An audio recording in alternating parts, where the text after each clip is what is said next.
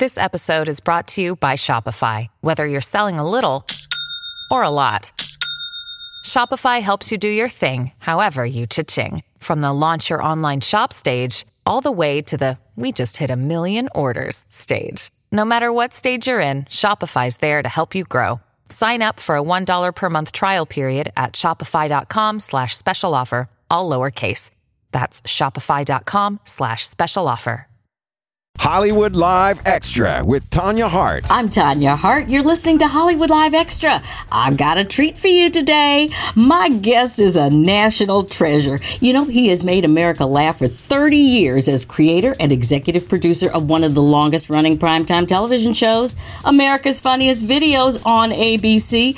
And yeah, we just happen to have one of the longest running friendships as well. Say hello to my buddy, Bona. Welcome to Hollywood Live Extra.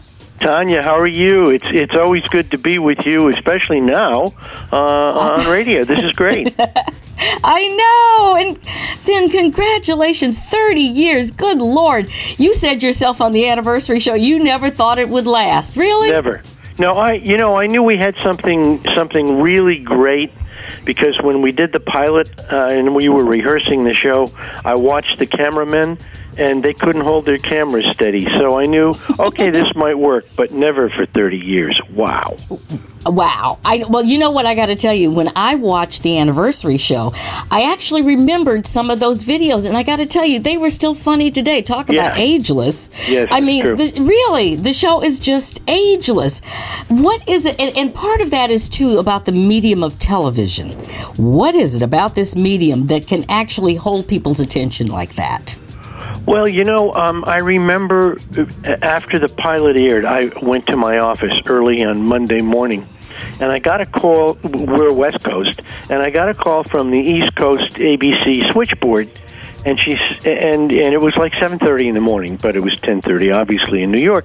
And she said, "I have a couple calls I want to put to you," and I took the first two calls, and one was a woman who said, how can I get a place to buy the same jacket that Bob Saget had on? I said, okay, that's pretty good. And the second call was from another person who said, hey, what a great idea. Real people, no celebrities, real-life situations that seem to have gone wrong. I think you got a good show. There you have it. Yeah. There you have it. And that's exactly what it is. And you know what's interesting, because in 30 years, television and the technology has changed. I imagine when the show first went on, what was the format that people were even sending this stuff in on? They were sending betas and VHS tapes.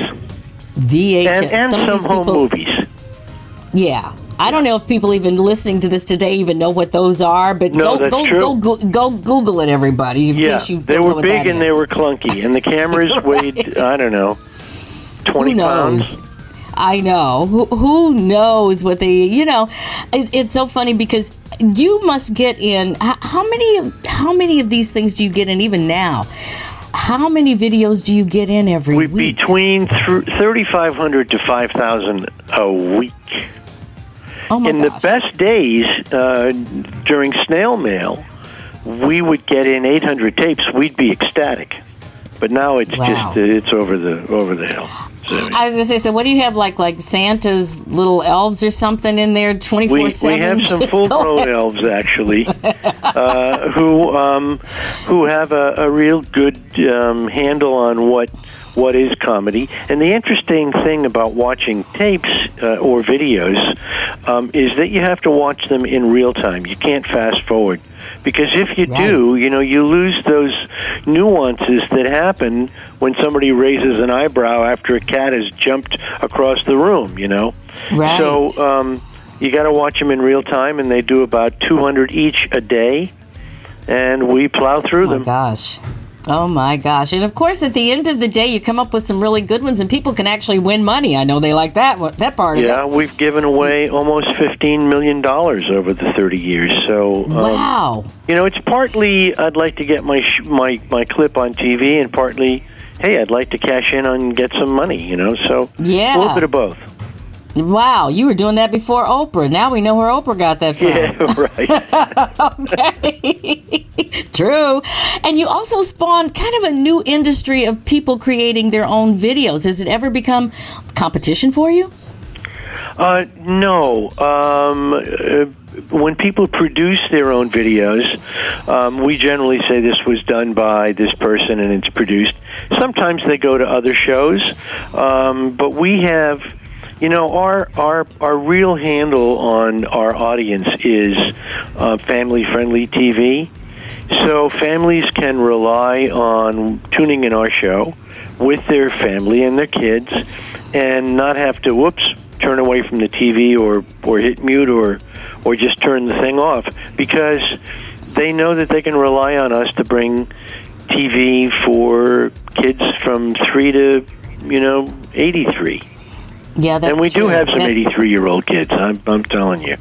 I know. Isn't that the truth? I think whenever I get to be 83, I'll be one of them, and I'm so sure that the show will still be on the air. Of course, that won't be for a long time, since I've been 39 for the last few birthdays. Well, We're going to that's good. stick with that one. That's good.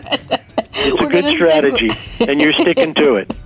I'm sticking to it, and it seems to be working okay. I think so. Yeah, you bet. What has been the funniest moment for you, Vin? Working on the show, and also maybe one of the funniest clips. Well, I can't really give you the funniest clip, because I'm always hoping that the next clip in the bin is going to be the funniest. There are two clips that stick with me that really are they're more the social kind of not dilemma, but state of the social conscience. Kindergarten. And in kindergarten, when kids graduate, they wear caps and gowns. And usually the teacher brings them up to the microphone and says, "What do you want to be when you grow up?" So a typical situation, same thing happening. And a little girl gets up and says, "I want to be a doctor." And the teacher says, "That's great, you can be a doctor." A boy gets up and says, "I want to be a batwing bat." And the teacher says, "You want to be a batwing bat? What is that?" "I don't know, but I want to be a batwing bat." And then another little boy gets up and the teacher says, "What do you want to be when you grow up?" And the little boy says, "I don't want to grow up." Now, here's the second one that I love a lot. Mom and Dad are doing flashcards with a 3 or 4-year-old girl to work her numbers with her. So they hold up a number 5, and she says 5. They hold up a number 7, and she says 7. A number 10, and she says 10. And they hold up a number 11, and she says, "Pause." Because she's used to seeing the pause button on her phone or the VCR, and 2 vertical lines mean pause. See? Yep. Okay. That's where we've gone in terms of technology. Exactly right. That's too cute. So I'm going to share with you, I don't think I've ever told you this story. I did tell your executive assistant this story. I think I've never shared this. I don't know if I've shared this with anyone. So one day on Sunday afternoon, I was going to get in my jacuzzi hot tub. And I opened it up, and for the first time ever in life, there was a tiny, tiny, tiny little dead mouse in there. And if there's one thing I'm afraid of, there's a mouse. It's a mouse. Mm-hmm. Any kind of rodent.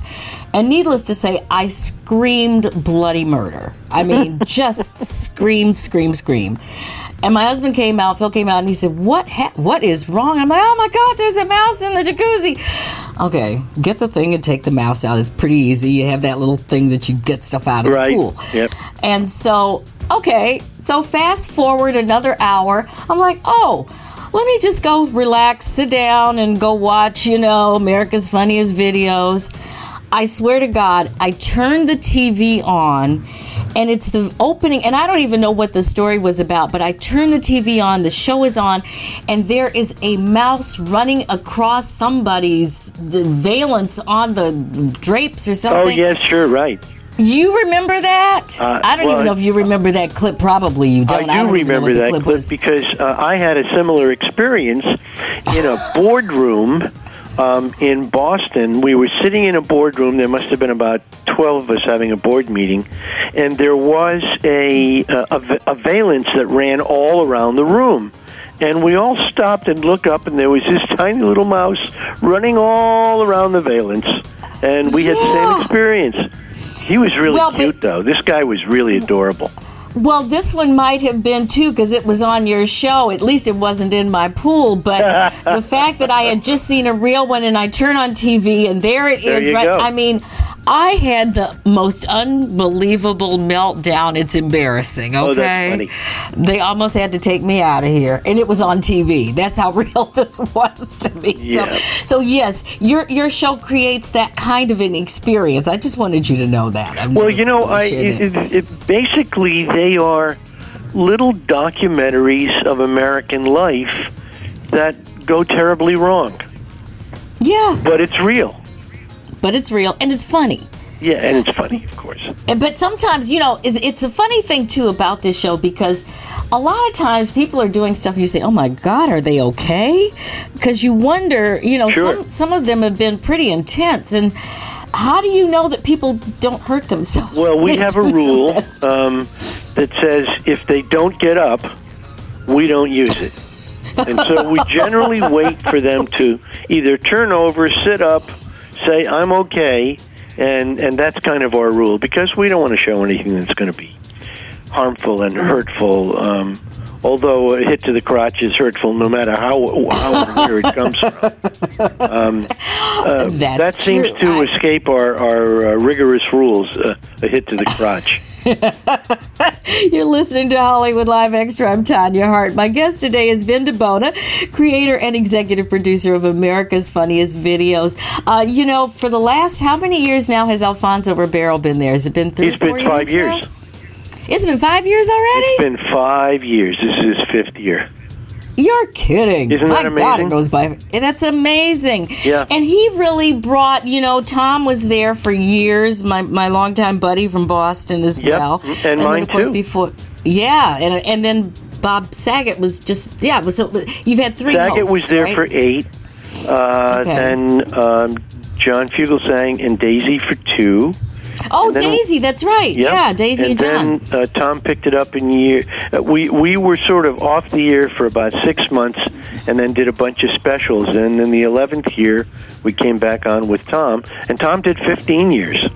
Yeah, no, I know he was the longest running host, but you know, it's so interesting because Alfonso really has kind of brought it into the 21st century. I think he has. He's brought us a whole new audience. And we were blessed enough to remain the strongest show on ABC on Sunday nights.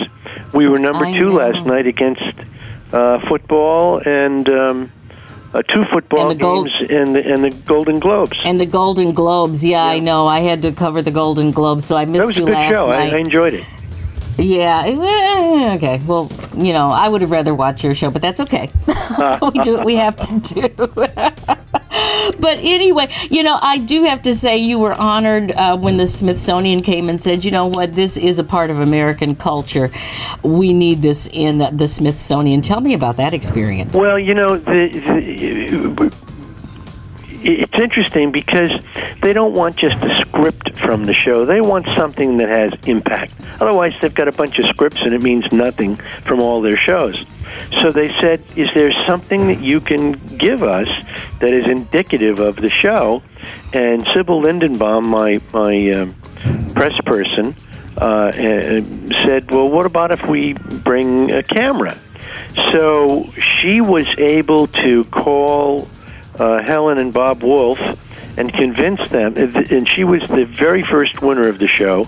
She was the lady caught in the dishwasher, and Bob filmed it, and so the Smithsonian took their camera, and it was the only camcorder they had in the entire Smithsonian, so it was a new kind of artifact. Wow, isn't that something? Yeah. Isn't that something? And so people can now go to the Smithsonian and see a piece of America's Funniest Videos. It's there. It's definitely there. I absolutely love that. So, Vin, I've got to say, people, I know that most folks listening to this, and just in general, don't really understand how Hollywood works. I mean, heck, we don't even understand how Hollywood works that much these days. But, you are a rare entity in this town, being an independent producer.